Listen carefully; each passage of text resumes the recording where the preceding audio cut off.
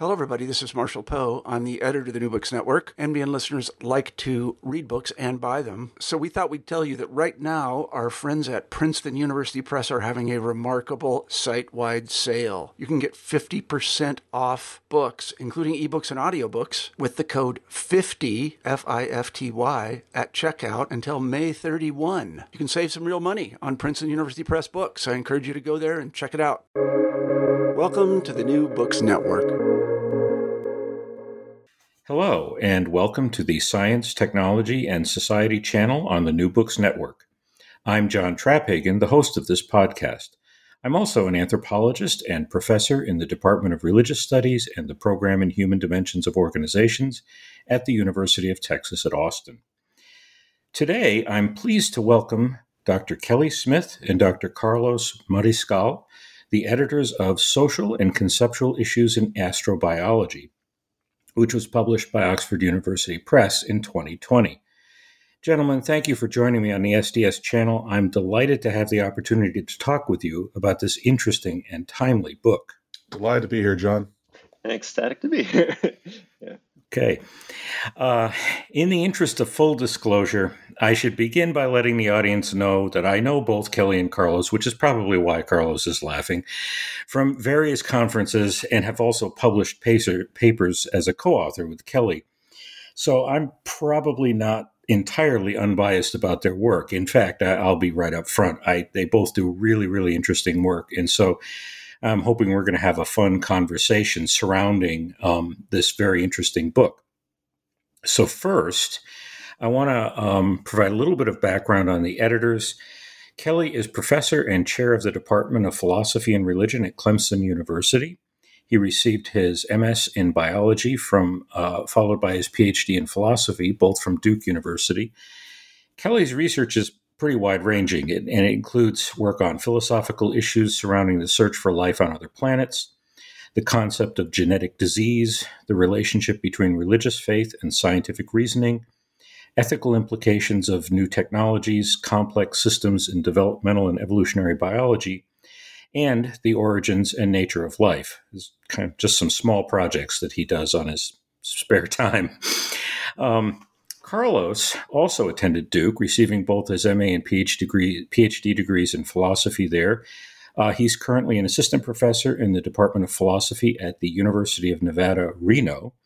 Prior to his current appointment, he was a Hertzberg postdoctoral fellow in the departments of biochemistry and molecular biology and philosophy in Dalhousie University. Carlos's research focuses on astrobiology, and his recent work has centered around convergence, the direction of evolution, the nature of extreme organisms, the origin and meaning of life, and ethical issues regarding new biotechnologies.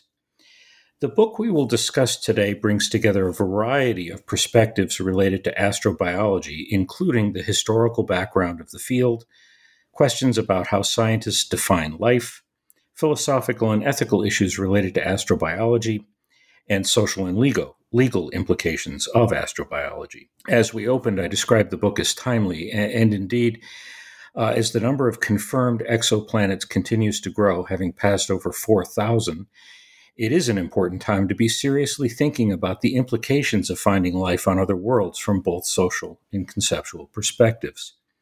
So I'd like to begin our conversation by asking what brought you both to this project and how you came to be interested in building research programs focused on the social and conceptual implications of astrobiology. And in doing this, I think it would be helpful for our listeners if you could actually define astrobiology. Okay, well, I should start by noting for the record, John, that while we have worked together a bit, one of the reasons I think we make a good team is that you often think that I'm completely wrong and are not at all shy about pointing out this fact. So, to a philosopher, that's a very good thing. So astrobiology, the short answer of what astrobiology is it's the search for life on other places besides Earth. But NASA formulated three big questions back when they first set up their astrobiology program. And most people cite those. I think it's a pretty broad way of thinking about it. So the three questions are, how does life begin and evolve? Where is there life in the universe? and then what is the future of life on Earth and beyond? And it's really that last question that opens up things to the philosophers and the anthropologists and people like that. I got involved in this stuff when I was invited to a panel that NASA was doing on the concept of life. And to be honest, I hadn't really thought about it very much, but I was a philosopher of biology, and they wanted somebody who would be able to think about weird aspects of biology. And I remember thinking this was a really interesting question that nobody was working on. So it was a very fertile field.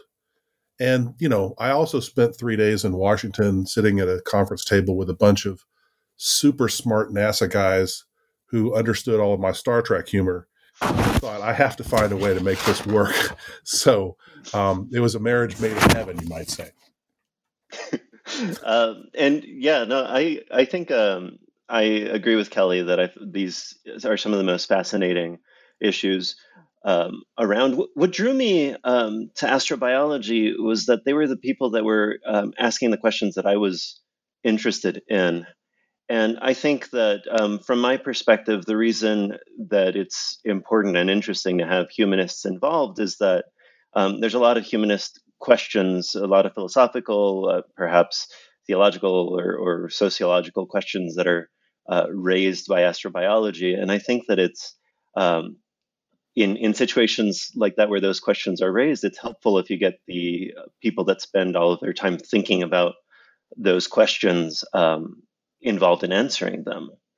And so I think scientists are really smart and good at addressing some questions, but we need to have people from a variety of backgrounds involved.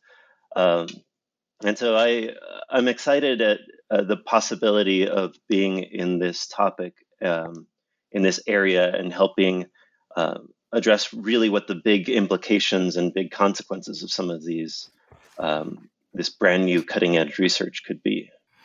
Yeah, I think this is one of the more interesting aspects of this whole topic, is that so much of it has been driven by really the sort of technical and natural science side of it, and only recently has there emerged a kind of a sort of broad awareness beyond a fairly confined group of people that whatever happens when it comes to astrobiology, whether it's we find life on Mars or floating in clouds of Venus, or ET drops in one day and says we're going to vaporize your planet, it's going to have an effect on us. And there are clearly social and conceptual things that we need to be thinking about now before that happens.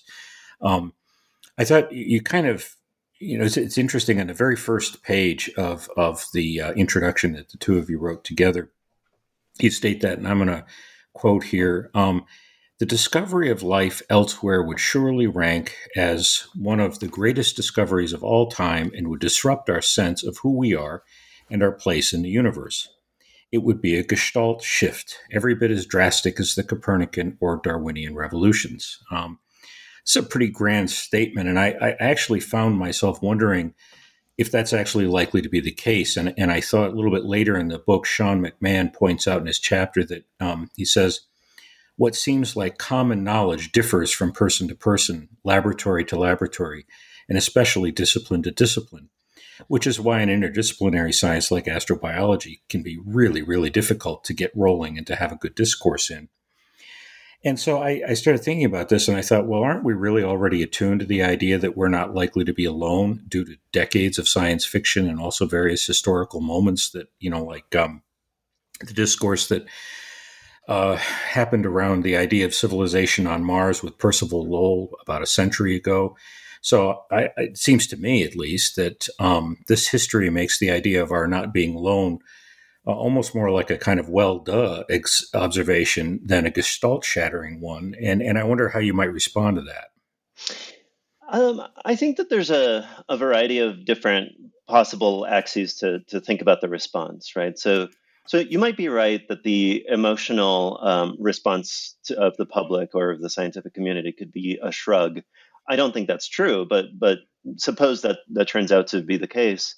I also think that there might be an intellectual response that we're not thinking about, where it'll prove to be extremely far-reaching. I mean, like the example I like to think about is, There's been dozens and dozens of groundbreaking inventions over the past century, but the go-to example that we always talk about is placing a person on the moon, right? We lit a 110-meter tall cylinder of explosive fuel and launched 3 men 250,000 miles away and brought them back safely a half dozen times.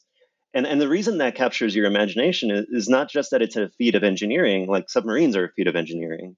It's that we can look up at the night sky and know that some of it is within reach.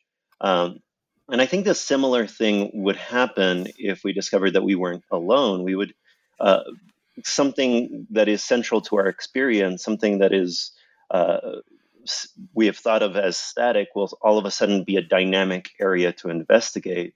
And so even if the emotional response might be a shrug when it's first announced, I think the intellectual ripples will persevere for generations to come. So it's certainly, I can see how it would be something that, let's say intellectual elites and technocrats are going to be thinking about deeply for a long time. But, we often talk in a kind of a collective about this affecting humanity. Well, how will it affect the person, living on $3 a day in, I don't know, a developing country?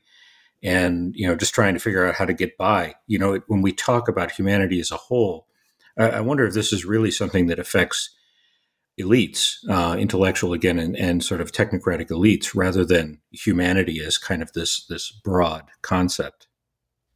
Well, John, I think one of the things that makes this field really interesting is that it's really the newest scientific discipline. And so it still hasn't completely gelled, even in terms of the kinds of core questions and core facts that everybody takes for granted. And when you talk about public opinion, that's also true. We can speculate about what people might make of this, but we don't really have any good data. In fact, just last year, I finished a survey of Clemson undergraduate students trying to figure out what they thought about messaging extraterrestrial intelligence, METI, which we'll probably talk about later on. But the results are complicated. We were trying to test David Brin's hypothesis that the more people know about this program, the less likely they are to support it. But that doesn't seem to be the case. So, it's on the one hand, you can certainly argue that this is not science in the hardcore sense because we don't have a lot of data to really address some of these questions. On the other hand, the reputation of astrobiology that was really in play even just 10 years ago, that it's a fringe discipline that's easily confused with UFOlogy, that's beginning to fade. And it's beginning to fade, I think, partly because of books like this. There have been a number of books that have come out in the last 10 years that really argue pretty strongly that, these are questions we need to start thinking about in a systematic way. Personally, even if all we discover is alien microbes on Mars, I don't see how that can't be considered a monumental discovery. And I think that the reason that's not obvious to some people right away is they think, well, why should I care about microbes on Mars? What they don't realize is that finding microbes on Mars almost certainly indicates that the universe is chock full of life. So it's not the microbes on Mars per se you're excited about. It's the fact that the universe seems to be teeming with life. And it's a good bet from there that much of that life is going to be intelligent and sitting around doing the alien equivalent of podcast, asking questions about exactly the kinds of things that we're talking about right now. And so for the life of me, I can't understand why someone wouldn't consider that to be an incredibly important question deserving of careful analysis. And what you make of it is, I think, debatable. You could say, well, if we're just a drop in the cosmic ocean, then nothing humans ever do on Earth is worthwhile. So my postmodern friends can wallow in Sturm and Drang about that. But you could also think that it's just amazing that we're in a universe that's producing this kind of rich complexity and intelligence and culture. But to shrug and just sort of say, who cares? That strikes me as weird. That said, just the other day, I posed pretty much this exact question to a science and values class I'm teaching, and I was really surprised. About half of them basically figured that if we discovered alien life through, say, SETI, where it's, radio communications. They're not orbiting the Earth. They just didn't seem to think it was that big of a deal. And when I asked them why, they basically said, because it doesn't have any impact on my life today.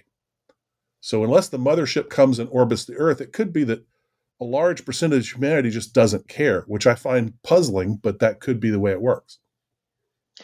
Yeah, sometimes that's fascinating. I sometimes think about when people have this response of not thinking that something matters, that really what we're having is this clash of values in terms of what we think is worthwhile, and the situations where we don't have these clashes of values, like investing in healthcare or in bettering people's lives, are because we all share the same values. But I think that there's some deeper values that we might all share about the importance of life and the importance of like our place in the universe. That I don't think, to take a line that you said earlier, John, that it might just be a question for intellectuals. I do think that there's something that connects deep to the heart of what it is to be human, whether it turns out that we are alone in this condition of being aware of our lives, so to speak. Yeah, I think I agree. I find, for me, I guess part of what always concerns me when we get into this conversation is the way humans are such a complicated group of beings, and I often wonder how we really might react to this. I'm inclined to think also that it will be in some ways a very profound moment. However, the depth of that import may not really be visible for some time. I think initially, for me at least, I think intellectual elites will be thinking a lot about it, and other people will kind of go back to their lives. And I think, Kelly, your comment that half your students would be like, yeah, whatever. That's interesting. But I think that actually, to me, I think, I often think about the Apollo program, and, we went to the moon, and then everyone's like, oh, okay, fine, been there, done that. And we just lost interest completely. And, to me, that's always sort of I guess a struggle with this, because I think this is a really important thing. And yet I wonder how much other people will actually, go there with this. Sometimes people will surprise you. Brian Greene has a paper where he tells what I think is a great story along these lines. He went to some tiny little island in the middle of the Pacific where, people are living on $1 a month or something like that. And one night they're looking up at the stars with some of the people that live there. And they say, is it really true that mankind went to the moon? And he said, yeah. And they think for a while and they say, I think we should go back. So, you would think that these people wouldn't care about those kinds of things, but apparently to them, that was an important consideration. So it's hard to, assume. Right. And I think, there's something about the frog in boiling water, right? Like you toss them in right away and they notice and it's scary, but like we become accustomed to our surroundings. If you become accustomed to the way the world is characterized around you, and if it happens that we went to the moon and it changed how people thought about things from before 1960 to after 1970, let's say, but now that's the water we're swimming in, and whether or not people are actively aware of it every moment, I think is a different question. I do think that it changes something fundamental, and I think the same thing would happen with discovery of life elsewhere. Yeah, I think it can happen in very subtle ways too. I think back to I'm kind of old, and so I think back to growing up in the '60s, and at that time the moon was a very distant place, and I don't think we think of it as a distant place anymore. I think that's changed. I think we see it as right around the corner, and that's not to say it isn't difficult to get there, and that it requires considerable effort to develop the means to get there. But it doesn't seem like this really far away place, and that's I think a subtle way our perception has changed about how we are related just to other objects in our own solar system. I want to kind of turn on this a little bit because I found this section in which discuss there's a section of the book that the definition and meaning of life is discussed, and I found this to be really quite interesting. Maybe in part because we often don't really spend a whole lot of time, in general thinking, contemplating what life is. We seem to know it when we see it, but once you start really thinking about it, it's not so clear. And so I wonder if you could tell our listeners a little bit about some of the problems that we have in defining life that are addressed in this section. And I was particularly interested in Lucas Mix's idea about the boundaries of life being vague and the possibility of astrobiology being a launching point for discussions about biological ethics related to this kind of vague issue of boundaries, even as it relates to very earthly concerns such as abortion. I thought this is a very interesting way to think about what astrobiology can do. On the one hand, it obviously raises these questions about life elsewhere, but also challenges our thinking about what constitutes life in general, which then becomes very important for us. Yeah, the question of what life is, I think, a really good example of how every scientific discipline has these boundary questions that are really philosophical in nature, and that the scientists themselves don't spend a lot of time thinking about it. So every single chapter in any biology textbook you pick up has a quote unquote definition of life, but it's a horrible one. I mean, basically what it amounts to is it just lists common properties of life on Earth without ever really thinking carefully about what life in other contexts might look like. So, I use it all the time with my students as an example of how philosophers are not completely pointless. I've been thinking about this question for probably 12 or 13 years, and I now have a pretty good sense of what life is not. And I have a tenuous, maybe slippery hold on what life might be. But I think with respect to Lucas Mix's suggestion that it's not a clean category, I think that's almost certainly correct. The only reason that that's counterintuitive to people is because they're used to thinking about science as a field which has rigorous definitions for all of its categories. But life, at least as far as we know, life only occurs through evolution. And evolutionary biology is driven by diversity. So if there's no diversity in a population, there is literally no evolution, at least no evolution by natural selection. So you're never going to be able to get life without that being an aspect of a system in which diversity is absolutely central. And anybody who's ever brought a field guide out to try to identify something in nature knows this, because the bird or the tree or whatever you're looking at, it never looks exactly like the picture in the field guide. And you always end up having to read the notes and ask yourself, well, is this a seasonal variant, or is this the northern version that's somehow way beyond its range? That's just the way life is. Biology blurs all lines, right? So there are a number of people who are thinking about life who believe that it's not an either or, it's a continuum, that what you have are things which are more or less alive, or maybe better and worse represent the exemplar of life. So one example I like to use with my students to get them upset is to ask, whether the sun is alive. The sun certainly hits a lot of the points on the checklist in the first chapter of biology. It's homeostatic. It has an energy metabolism. It reproduces in a heritable fashion. I hope you can hear the scare quotes there. Because when a star goes nova, it seeds the local environment with a very distinctive mix of heavy elements that it's created. And that has an influence on the kinds of stars that form afterwards. You might call that their children. So to me, the question is not so much, are viruses or stars alive or not, but in what ways are these things lifelike and in what ways are they not?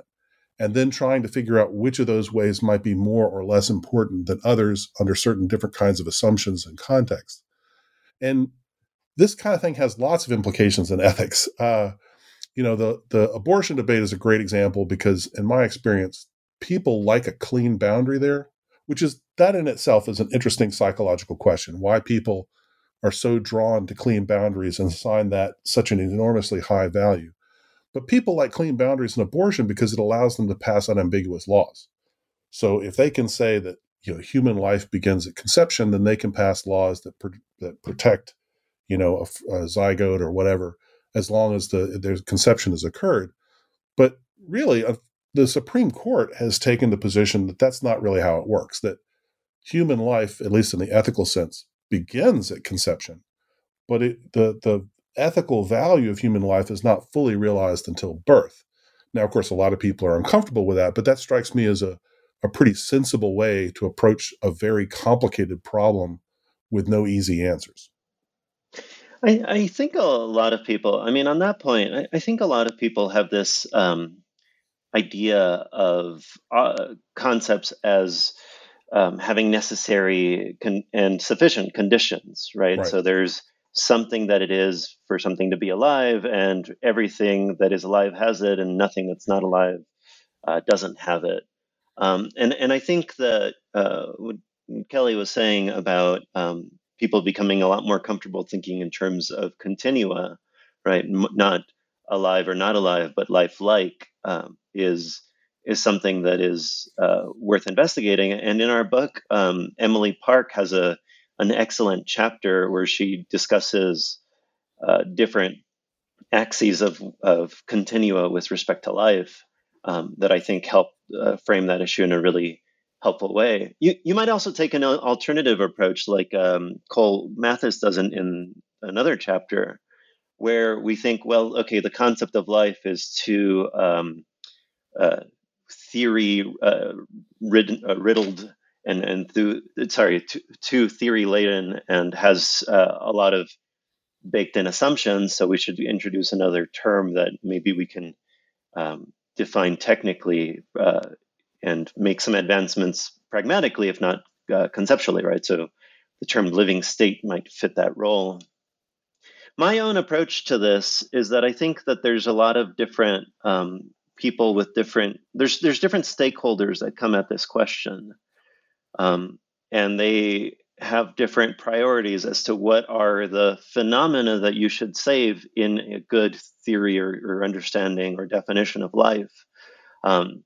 And because these people come from such wide-ranging fields, it's going to be hard for everybody to get into a room and come to an agreement. We might be able to, and I leave that open. I think Kelly thinks that we'd all come. Well, I mean, yeah. There's a possibility that maybe we'll just beat everybody with a bat until they come to our side. Maybe one way to think about this, as both of you guys are talking, I was thinking about, Kelly made the comment that, the textbook definition of life is a terrible definition. And, as soon as you said that, I thought, yeah, the textbook definition of culture in every introduction to cultural anthropology textbook is just a really lousy definition. And I think maybe one place to find common ground in these kind of interdisciplinary environments is to really emphasize the ambiguity of the thing that we're looking at. If we talk about life, well, it isn't something that we can just kind of clearly define the boundaries of, and things like culture are the same way. In fact, I mean, culture in anthropology has gotten to be so difficult to deal with in some ways that you'll find anthropologists who actually write against using the concept because it, in some ways, causes more problems than it resolves, because whatever it is we're talking about is very, very difficult to put any reasonable definition to. And so, I wonder about that. If maybe, one way to pull disciplines together that are so diverse is to really emphasize this issue of ambiguity. I don't know. What do you think? I really like that idea, John. I think, I oftentimes say that education is a series of carefully crafted lies and half-truths. Because, if a fourth grader asks you what an atom is, you're not going to talk about quantum states and electron clouds. You're going to do the thing where the electrons are little beads, circling the nucleus, et cetera, et cetera. So there's nothing wrong with simplification for the purposes of education, but I think in a lot of disciplines, they're not sufficiently self-aware and they forget that fact. And so, any biologist that really thinks about it will realize that the definition in the first chapter of their biology textbook is a bad one, but they never really thought about it. And one of the things that the humanists, I think, bring to the table is a much greater comfort level with that kind of ambiguity. So we don't shy away from it. We want to poke at it and explore it. And the fact that biology is not a new science, but we still don't know exactly what its foundational object of study is. It's the study of life, and we can't answer the question about what life is. So, one way to take that is when people make fun of biology as not being a science, I want to respond by going, well, do you think biology is? Because you can't tell me what it is that you study. Yeah, that's. Go ahead, Marcos. Carlos, excuse me. No, you're good. One of the things that's fascinating to me, just in my own life experience, is that when you talk to scientists that spend all of their time within a certain paradigm or worldview or subject, like they spend all day cutting up flies, they don't find these questions that interesting. But it's when people are working on areas that are in the boundary, or where their own theoretical choices are very obvious to them, or things locked in deep time or space, that they become really worried about some of these questions, and they become more sympathetic to philosophers and other humanists coming in. I'm thinking of the term that was introduced to me by Nathaniel Comfort, who's a historian of science, of conceptual slippage. And this is the idea where we all have a slightly different concept that we're working with from our own disciplinary backgrounds and life experience. But as long as there's enough overlap in what we're talking about that we're not actively undoing work that other people are doing or bumping into each other, we can still make a lot of good progress, a lot of good work. It's when the slippage gets too far, and like somebody is pushing for the sun being alive and other people are pushing for like whatever robots, or that's I think what's fascinating about that example, and I really like it. I might steal it from my classes. Is that everybody listening to it thinks that the concept has slipped too far, but they're having trouble placing us to why. Isn't that exactly where Thomas Kuhn brings us with his idea of paradigm shifts? It's those moments where the conceptual frame seems to go outside of the normal, that actually we start really making some significant changes in the way that we see things. Right. I think that's right. That's the kind of conversation you have with your graduate student over beer. And if you do that enough, you might eventually go, you know what? That's more than just a thought experiment. That's actually kind of an interesting question that I should spend more time thinking about. So maybe we've started something here new in astrobiology, the study of the sun as a life form. It didn't start with me, but yeah. So let's speaking of life forms, I want to turn a little bit to Carlos's chapter that he did with T.D.P. Brunet, which focuses on extremophiles and some of the difficulties of characterization and categorization of these forms of life. It's kind of interesting that on the one hand, we have a hard time defining life, but then also when we see things that we seem to think are unambiguously alive, we have a hard time characterizing them and categorizing them. And so, I wanted to ask, how does the lack of a really straightforward conceptualization of extremophiles present problems in astrobiology? I think it's the same problem, just in a different light, right? Like I've been making my way through a lot of different topics in astrobiology and running the same play, where these concepts that we thought of as straightforward are actually fuzzier and more problematic. And so I've thought about what life was, and I have a paper on that. And I have a paper on the origin of life, whatever that is, and trying to wrestle with those questions. This is really the next step where we think, okay, well, let's say we can all somehow come to an agreement on what life is. It's these things that we're pointing at.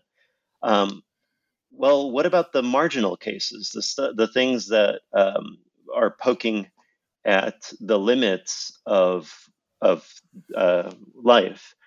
And I think that when you start poking around that question, you realize that there's a lot of choices that we've made, and some that we're making that overlap, right? We're thinking about extremes, but sometimes what an extremophile is relative to us, or to a population, or we're trying to come up with absolute, not relative definitions. And so we come up with what an extreme environment is first. And I think just putting a finger on each of those and realizing that that's our concepts are slipping sometimes even within the same paper or the same paragraph. And I think that exploring how those terms where we thought that astrobiology might be safe, right? There's a lot of people that study organisms that live in extremes, and they seem like they're able to talk to each other. But I think, I like to think about it as orthodontics for concepts. I'm straightening them out a little bit so that people will better be able to use them in the future and not have them interfere with each other. Yeah, this is my daughter, Sarah, will sometimes raise this kind of thing when we're having conversations about these sorts of things, which my house is very strange. So we do have these conversations. But, she'll, whenever I start blathering about, SETI or in possibilities of intelligence, her first response is always, well, how would you know that they're anything like us at all? And then how would you even begin to think in terms of what it means for them to be intelligent? This is a 15-year-old who's, pushing her dad's buttons on this. But it's really an important point because, what Carlos raises here is that when you use that word extreme, that is used as though it's an absolute, but it's a relative concept. Right. It's extreme from our perspective, but from some other perspective, it's not. And of course, this really is I think a profound difficulty in astrobiology, whether we're talking about microorganisms or we're talking about, intelligent sentient beings. We've only got this single data point about what life is like, and that's our planet. And so we really have no concept of what an extreme might be.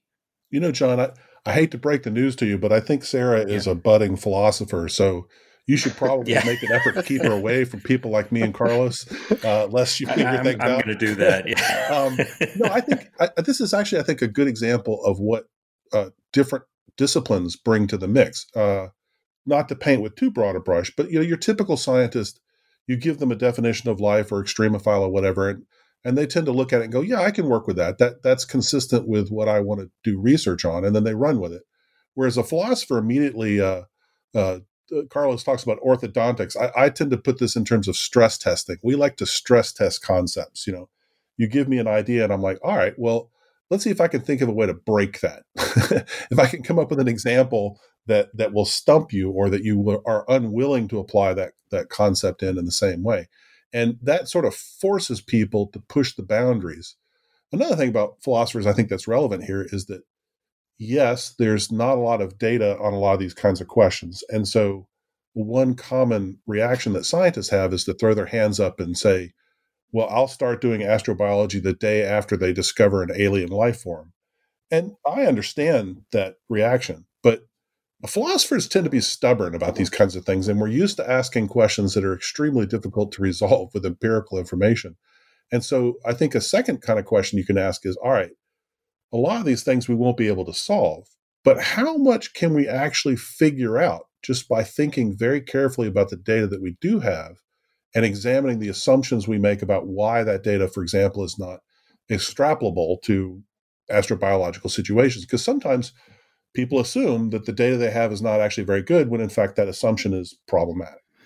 Yeah, I actually think that's part of my daughter's point is basically, how are you going to recognize something as being alive or intelligent if you don't spend a whole lot of time thinking about these fuzzy edges and trying to push the concept beyond our very localized concept of what life is or what intelligence is? So there's a certain necessity almost to a kind of speculative side in astrobiology because we can't necessarily find what we're looking for if we don't stretch our thinking and see where those breaking points might be. Send her to us, John. We'll make her much, much worse. That scares the hell out of me, Kelly. It really does. It should. Yeah.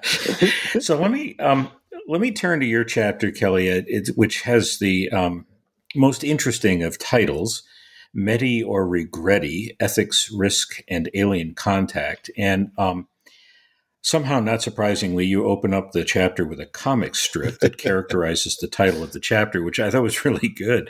But I'd like you to talk a little bit about why you chose to lead with a comic strip and kind of what this title refers to in a much broader sense in terms of this issue of Alien Contact. Okay, well, there's a lighthearted reason, of course. You know me, John, so you know there's always a lighthearted reason. I have an Yes. academic bucket list of things that I've just decided I want to accomplish in my career. So I've published a paper that focuses on Monty Python, and I've got a paper that mentions all my kids. And one of the things on my list was to do a paper that begins with a cartoon. So that's one reason for doing it. But the cartoon really does capture a central aspect of the debate about messaging aliens. And so it's funny, but it also has a point. And I should probably explain what the cartoon is. It's a Space Guy cartoon by Tim Rickert. And in the comic, Space Guy is explaining to his friend what SETI is, the search for extraterrestrial intelligence. And then his friend asks him what METI is, the messaging extraterrestrial intelligence. And then his friend says, well, what do you call it when aliens come to Earth? And then the final little panel on the cartoon is there are these green aliens with blasters pointed at Space Guy and his friend. And Space Guy is explaining, well, that's called Regretti, reckless endeavor, goofily revealed Earth to invaders. So, I know that John shares my sympathy, has sympathy with this position. I mean, one of the things you find in the METI debate is that there are scientists tend to split on this. There are scientists that think it's a terrible idea and scientists that think it's a great idea. And a lot of the scientists who think it's a great idea are extremely annoyingly dismissive about concerns that others have in terms of what could go wrong. And the main reason they give for that is they basically just assume that since these aliens are going to be technologically advanced, then they would also be socially advanced, which means they would be benevolent and peaceful, and we would have nothing to worry about there. And, I don't know if that's true or not. I suppose if I had to make a bet, that would be the best bet to make. But we don't have to make a bet. And I would like to point out that we don't really understand social developments in humans on Earth, which is the easiest case. So we are in no position to project to social developments in aliens that we've never met before. And to confidently assert what alien behavior would be like in these kinds of circumstances strikes me as just grossly overconfident. And that's just one of many of these unknown unknowns, where we not only do we not have the answer to a question, we're not even sure that we're asking the right kind of question. And given that, I think pushing to try to message aliens right now, which a lot of people are doing, there's some serious planning underway to do that. I think that is dangerous in the extreme and shouldn't be done. Yeah, you actually have brought this up at conferences and in some of your other work and surrounding this issue of risk. And I think you've made a very profound point about this, that, on the one hand, I think most of us who, focus on this topic are at least, well, if maybe not inclined, at least hopeful that if ET shows up, they're going to be nice and they're not going to want to eat our brains and that kind of thing. But the problem is, if we start sending out messages, and this is a point that you've raised, is, well, who is the sender to make this decision on behalf of humanity? And even if the risk is infinitesimal, it could be a really small risk. There is no risk. And the other side of that is the consequences are potentially vast. And could you, expand maybe a little bit on that? Because I've always thought that's a very interesting and important point. Yeah, well, again, scientists like to deal with data. So when you raise this question with a bunch of scientists, they immediately get involved in a very complicated debate about the level of risks, and they start talking about the strength of radio transmissions and how far away these people would be, and whether or not they would be able to reach out and touch us in the right kind of way. And it's basically a debate about what the level of risk is. And one of the things I have pointed out is the level of risk in many ways is completely beside the point. It doesn't matter what the level of risk is in one sense. what you're really thinking, you should be thinking about if you're asking an ethical question, it's not what is the level of risk. It's what level of risk do people who are exposed to that risk find acceptable? This is the whole principle behind informed consent. If I'm doing an experiment, I'm supposed to tell people all the risks that might be involved in that experiment. It's not up to me to decide that a risk is low and therefore I shouldn't mention it. I tell them what the risks are and I let them make up their mind. So it may be, again, it's kind of unclear, but it may be that the actual risk, an existential risk to humanity is relatively low. But on the other hand, it's definitely not zero. And, things get speculative at this point, but in a way that's the point. Both sides are speculating. And when you get into a speculation fight, it's really hard to decide who's right. So you should be very careful. But let me go ahead and speculate, right? It could be that aliens who have maybe done this a few times before, they think very long term. And when they contact other aliens who are in their general neck of the woods, they just decide not to take any chances and to take them out before they can really defend themselves. So getting a signal from us would immediately tell them where we are. It would also tell them that we're very primitive because we're still using radio or laser communications. And they could just take a rock and accelerate it up to a large percentage of the speed of light and aim it at Earth and then just wait for the flash in their telescopes. Because, now I don't know how likely that is to happen. And maybe 99% of aliens would never do that. But maybe we're in a bad neighborhood and our closest alien neighbor is like that. We just don't know. There are also ways in which they could mess with us without ever actually being here. They could maybe send us information that, unbeknownst to us, either interferes with our scientific development or maybe leads us down a technological alley that they understand but we don't, is incredibly dangerous. There's a series of books, The Three-Body Problem by Liu, that talks about some of these in sort of an interesting kind of way. So, there is definitely risk here. And my view would be that the way to handle this is the same way we think about risk when it comes to medical treatments.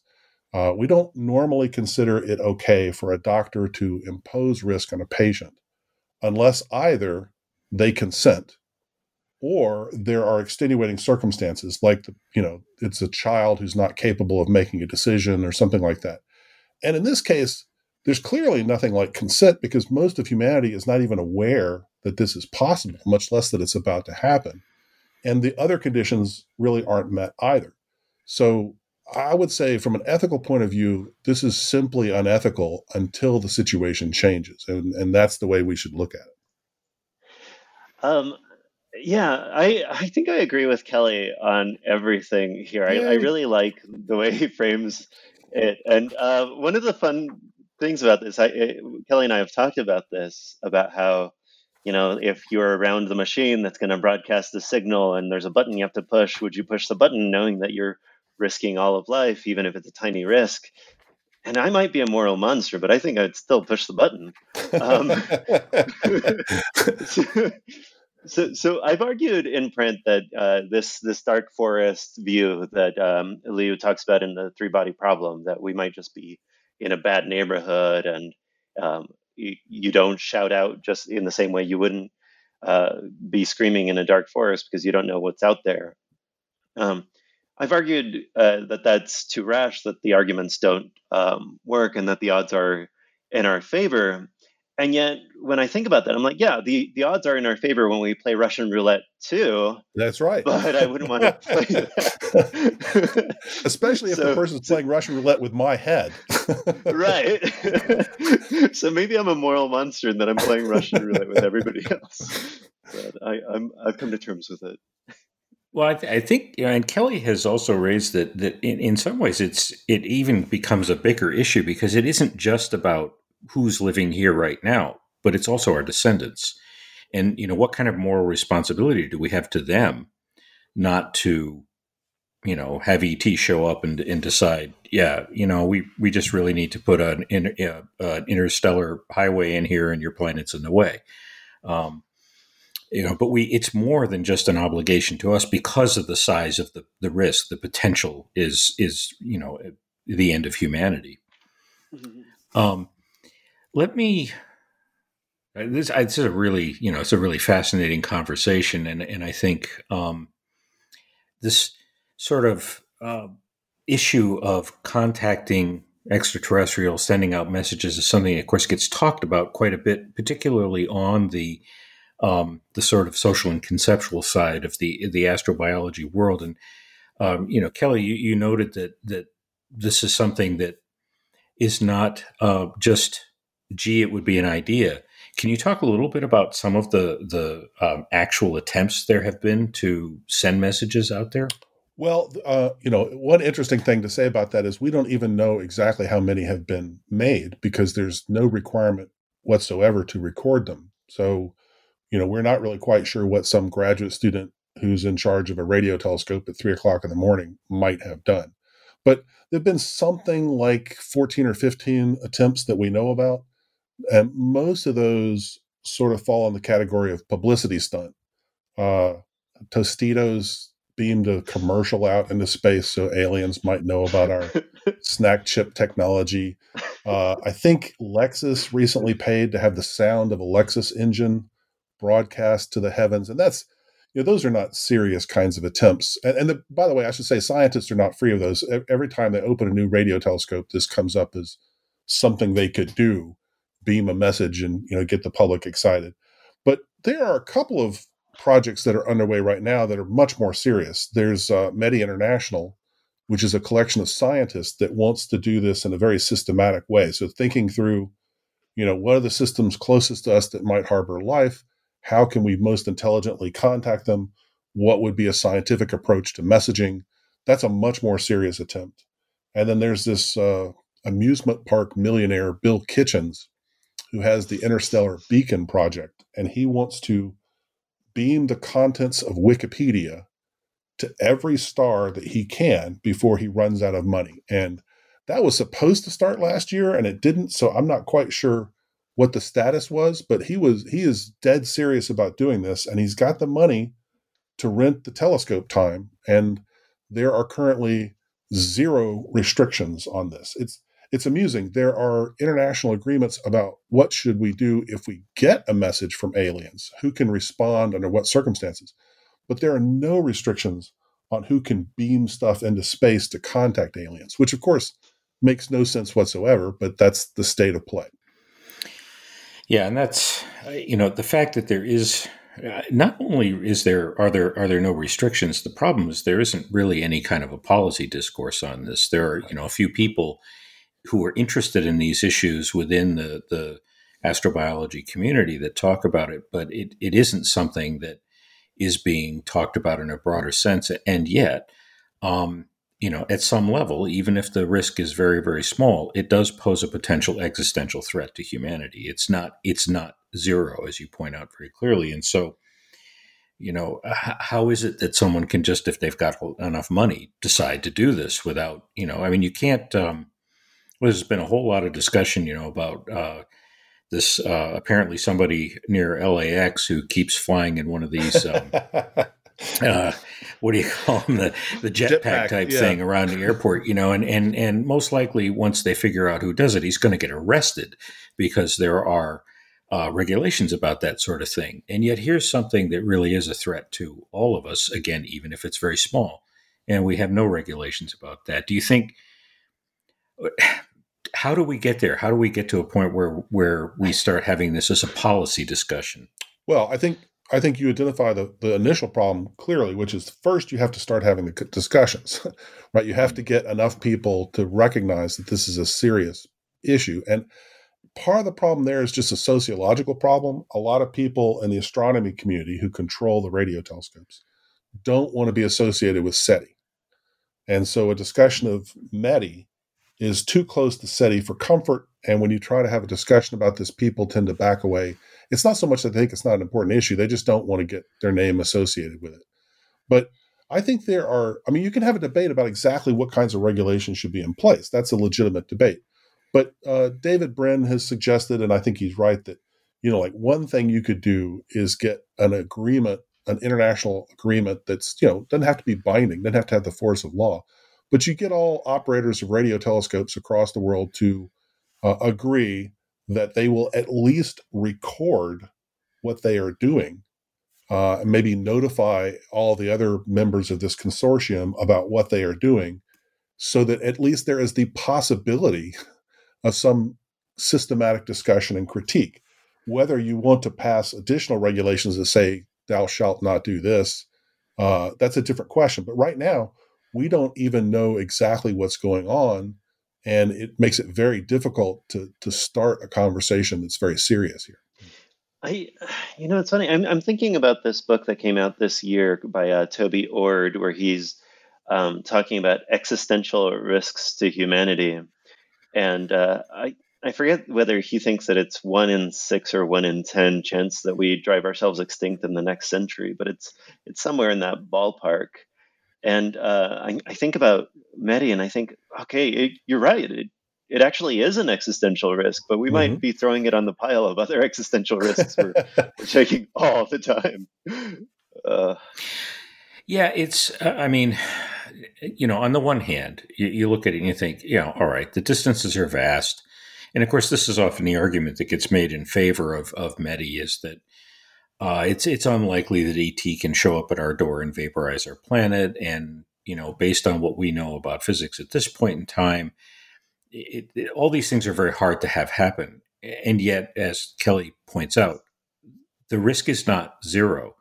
And the potential result is a truly existential threat to our species and to our world in that worst case scenario, where it turns out that, ET is the bully in our particular galactic neighborhood and just decides to, blow us up or just to mess with us even, and so, and it's just, we know so little that there's no way to kind of even reasonably speculate about this. This has always been a problem from my perspective, is that we do speculate a lot, but every speculation we ever have is based on what we know about ourselves, because we don't know anything about anybody else. And so that's what we're stuck with. And that's, I think, a tremendous limitation in our ability to really kind of propel this conversation in a way that would allow us to think through what those risks might really be. But sometimes, John, what we do know about ourselves is illuminating. Like, we know that human beings are very bad at thinking about probability in general.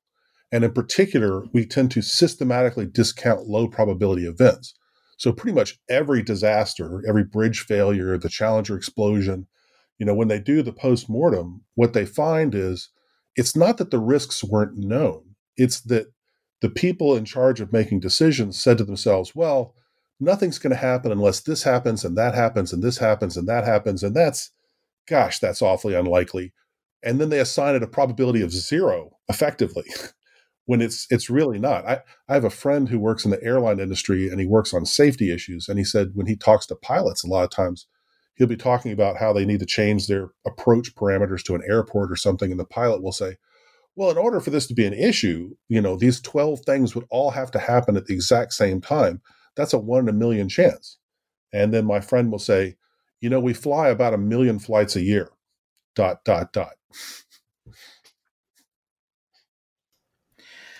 So this book covers a great deal of ground related to astrobiology, and really a great deal more when it comes to issues such as defining life or thinking about ethical questions related to the search for life elsewhere. And despite the range of topics, I think the book really comes together very well. It's surprisingly coherent. And so I wonder if you could talk a little bit about what themes that you see as really bringing the chapters together into this very relatively coherent whole. Thank you for this, John. I'm very happy with how it turned out, too. I think this is the kind of book that would be excellent for a graduate seminar or advanced undergraduates. And I think my hope, at least, has been always to try to develop this into more and more of a field. And I think Kelly agrees with this. In my view, I think what we were trying to do in the first couple of chapters was give some historical background so that people could catch up on what the topics were and what the issues were, and just to try to understand some of the discussions. And then talk about some of the philosophical and conceptual issues, including giving quite a bit of space to the life definitions question, which I think has probably been the most well developed of all of the topics. And then after that, we move on to ethical and social and related issues, which I think that progression is helpful and shows that there's so many topics worth discussing here. And I think there's still quite a bit of low-hanging fruit for people if they wanted to sink their teeth into astrobiology from a humanist perspective. There's still a lot to discuss, and I think we try to gesture toward that with the organization of the book. Yeah, I think it is. It's a starting point in a sense, because there really is a great deal to talk about here. Kelly, do you have any thoughts on this? Oh, sure. My first thought is I'm delighted that you think we were coherent this time, John, because you don't always think that about what I write. No, I think Carlos did a good job of talking about some of the specifics. I guess I'd like to run the focus all the way out and talk about the biggest of the big pictures. For me, the common thread throughout the book, and this is true of a lot of the work in astrobiology, is that what people are trying to do is put what they know, believe, aspire to into a radically larger and more inclusive context. So it's not about what it's always been about throughout human history, what humans are doing on this planet. It's about the universe. And given the fact that this planet is a tiny, tiny sample of what that universe is like. And I think that does interesting things. So sometimes it adds impetus to developments that were already underway. So there's been a lot of work about how horrible anthropomorphism is, particularly in sociology and anthropology, as you know, John. But it's basically impossible to be an anthropocentric person if you also agree that we're one of many different intelligent species in the universe. Sometimes it takes an old question and gives it a different kind of spin that can refresh it in an interesting way. So on Earth, environmentalists oftentimes run very different kinds of justifications for protecting the environment together. On the one hand, we protect the environment because it's a necessary part of what humans need. We need the rainforest to provide us with oxygen, for example.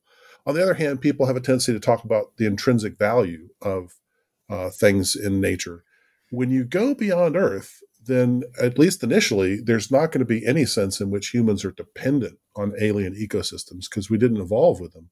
So if we're going to be environmentalists on other worlds, that's largely going to be a question of intrinsic value. So it changes the focus of those discussions. And sometimes it raises completely new questions, or at least questions that have been suppressed for a very long time. Biology has always suffered from physics envy because it doesn't have laws in the way that the physicists say scientific laws should be. But it's certainly at least possible that if we can actually study alien life forms that have evolved on different worlds under different regimes, that we will be impressed with how common some aspects of evolution and life are between Earth and other places. And it may even be that there are some aspects of biology that are truly universal. So take that, physicists. I know that's something that Carlos has worked on, but it's an interesting possibility.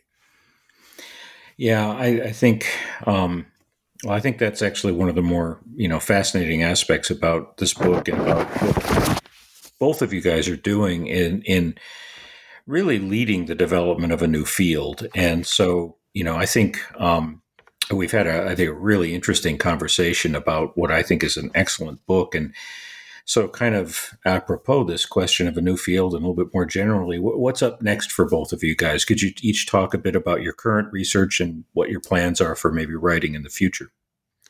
Well, first, I'd like to mention the organization I head, which is the Society for Social and Conceptual Issues in Astrobiology. We're really trying, as Carlos mentioned, we're trying to create a diverse interdisciplinary community to support this kind of work on these broader questions in astrobiology and space exploration. And we're open to anyone who's interested and has something, serious to contribute. UFOologists, maybe not, but pretty much everybody else we're open to. At the moment, we have about 100 different experts, physicists, artists, psychologists. We even have a couple of anthropologists like John, so clearly our standards are not that high. As to my own research, recently I've done a few pieces that talk about the ethics of colonization of other worlds. So, for example, I just published a piece with an undergraduate student here at Clemson where we talk about the benefits of genetically engineering settlers. And we actually propose, only half tongue-in-cheek, that creating little green humans might be a good idea. And, of course, John, you and I are just starting to think about the possibility of doing another anthology, this time exploring the future of religions under the influence of space exploration and astrobiology. So there's a whole lot to come. People should stay tuned. And finally, let me just say that, I am happy to talk to people about this. If you want to know more about my work or about the organization I head, you can look up my contact information, Department of Philosophy and Religion at Clemson, and you'll find me there. And you are welcome to email me and we can talk. Yeah, thanks. I also want to, before I forget, to second everything that Kelly said about the organization and about being very open and willing for people to contact me. My email is just carlos@unr.edu and carlos@philbio.org. They both brave man, Carlos. I'm okay with it. So as to what's coming up in the future for me, I feel like I keep trying to move away from life concepts and life definitions, and I keep being pulled back. So I'm working on an encyclopedia entry for that coming up. In terms of astrobiology, my big overarching project that I'm hoping will be done in the next couple of years, maybe right after tenure, or maybe I'll get some time during a sabbatical, is this book on universal biology, what we could expect to be the case for life everywhere, under most understandings of what life is and under most understandings of everywhere. I think I am the kind of person that thinks that there are a lot of things that we could say about life everywhere in the universe, and that won't actually, not only does it not depend on physics, right? Like there's going to be no organisms that have infinite mass or travel at the speed of light. But I think that the degree to the generality, the degree to which we would expect phenomena of life to be universal isn't going to depend on physics at all. It's going to come from a different source of justification, namely evolutionary theory.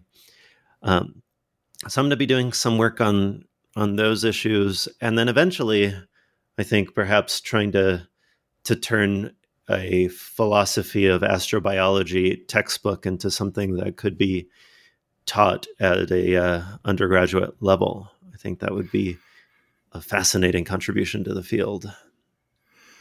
Yeah, I agree. I think that would be. I think there is a need for, as books like the one we've been talking about today come out, there's really a need for a growing literature that makes these teachable things that we can do in class and that we can talk about with our students at the undergraduate and hopefully also the graduate level. So, well, you guys are really doing fascinating things. I want to thank you both for taking the time to join me on the Science, Technology, and Society channel of the New Books Network. I think our readers are going to be left with a lot to think about as they ponder the conversation that we've had, and hopefully that they read the book. And there's a lot to think about here, and it's not simply about the meaning of finding extraterrestrial life, but as I have found it, whenever I contemplate these things, it really comes back to thinking about the meaning of life right here on Earth. And so thank you very much for joining me. Thanks, John. It was a lot of fun. Thanks for having us.